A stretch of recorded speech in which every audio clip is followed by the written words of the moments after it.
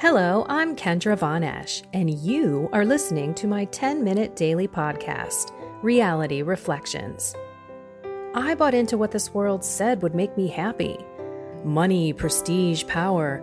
And hey, if it feels good, do it, because life is stressful, so party hard. Do whatever makes you happy.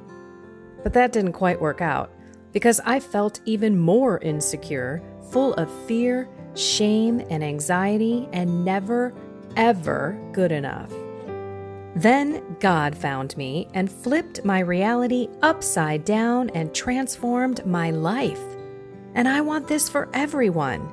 So I left my executive career to help others find true acceptance, supernatural peace, joy, and love that only comes from a relationship with God. Here is my reality reflection for today. It is time to be grateful for our faith. It's another time that I am going to read you the readings, pepper some comments throughout so that we can truly be grateful for the faith that we have been given. Okay. Excuse me. Paul, an apostle of Christ Jesus, by command of God our Savior, and of Christ Jesus our hope, to Timothy, my true child in faith. Grace, mercy, and peace from God the Father and Christ Jesus our Lord. I am grateful to him who has strengthened me, Christ Jesus our Lord, because he considered me trustworthy in appointing me to the ministry. I was once a blasphemer and a persecutor and an arrogant man, but I have been mercifully treated because I acted out of ignorance in my unbelief. Indeed, the grace of our Lord has been abundant, along with the faith and love that are in Christ Jesus. And then the responsorial psalm, you are my inheritance, O Lord, so beautiful. The Alleluia, your word, O Lord, is truth. Consecrate us in the truth. The gospel, very short. Jesus told his disciples a parable. Can a blind person guide a blind person? Will not both fall into a pit? No disciple is superior to the teacher, but when fully trained, every disciple will be like his teacher.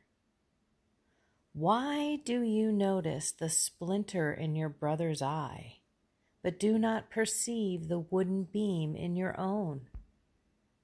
How can you say to your brother, brother, let me remove that splinter in your eye, when you do not even notice the wooden beam in your own eye? You hypocrite, remove the wooden beam from your eye first. Then you will see clearly to remove the splinter in your brother's eye. It reminds me of the homily on Sunday when I was in Atlanta, and the priest told a bit of a joke, but then afterwards went into a pretty deep homily, so I'm okay with that. And the joke was this.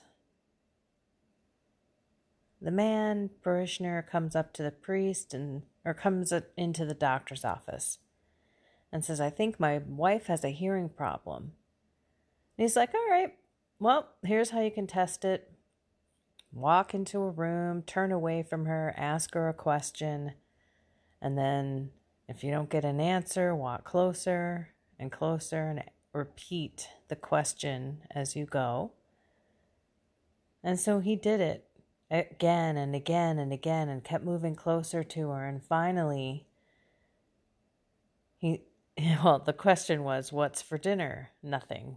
Come closer. What's for dinner? Nothing. Come closer. What's for dinner? Nothing. Come closer. And so finally, she says, for the 11th time, meatloaf.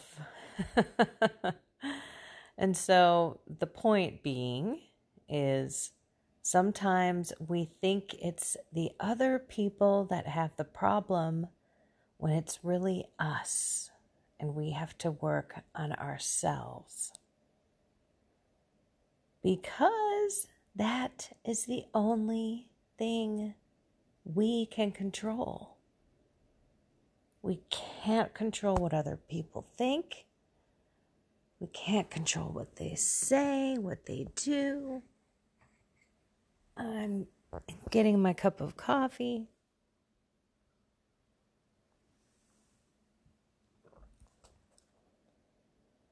So we have to love the people where they're at, but we can control how often we go to Jesus and ask him for his help, humble ourselves like Paul. I think about St. Paul and all the beautiful writings and what grace God has given him and where he came from and how we're all sinners and he loves to exalt the lowly. Oh, lowly I am.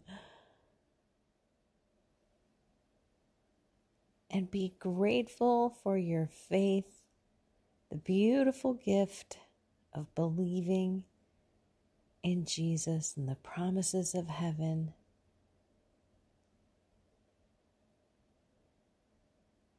And from your heart today, sit and thank him for touching you with his mercy, with his love and his joy, and his peace that surpasses all understanding, that you can give it all to him.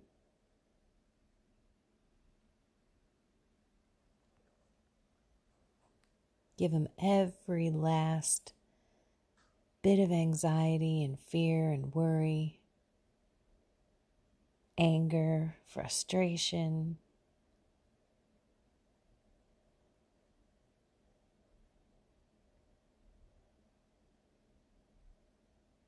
And just sit and love him and thank him for the faith that you've been given and to give you more.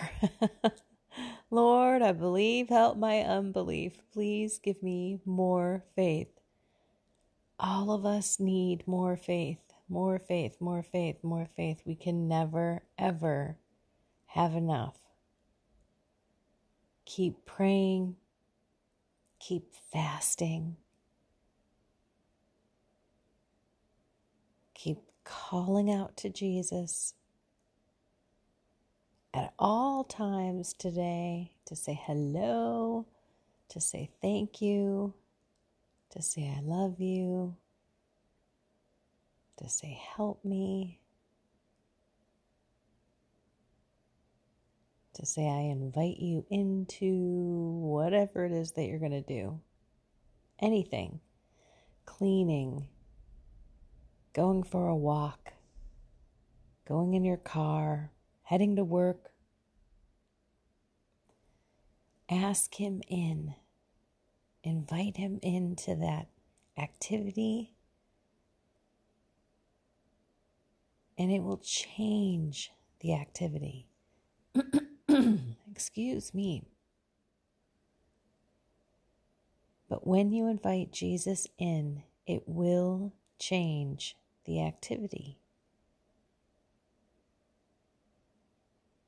If you don't want to cook dinner, because you just want to sit down and relax like everybody else, I know that feeling. We say, Jesus, please come cook this dinner with me. Help me put my love and care into it. Help me serve those I love through it. And all of a sudden, what, was just making dinner now becomes a moment where I'm thanking God for the food, for the kitchen, for the dishes, for my husband that I'm making the food for, myself.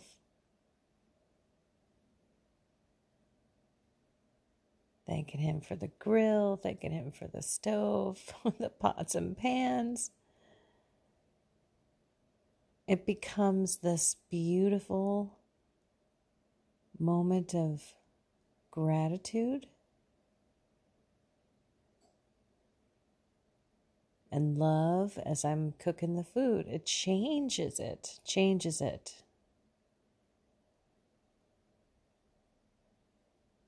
I invite you to invite him in to your tasks and see how they are changed. It's amazing. Let's be grateful for our faith today. Spend some time thanking God for this great gift. I love you all. Have a blessed and inspired day.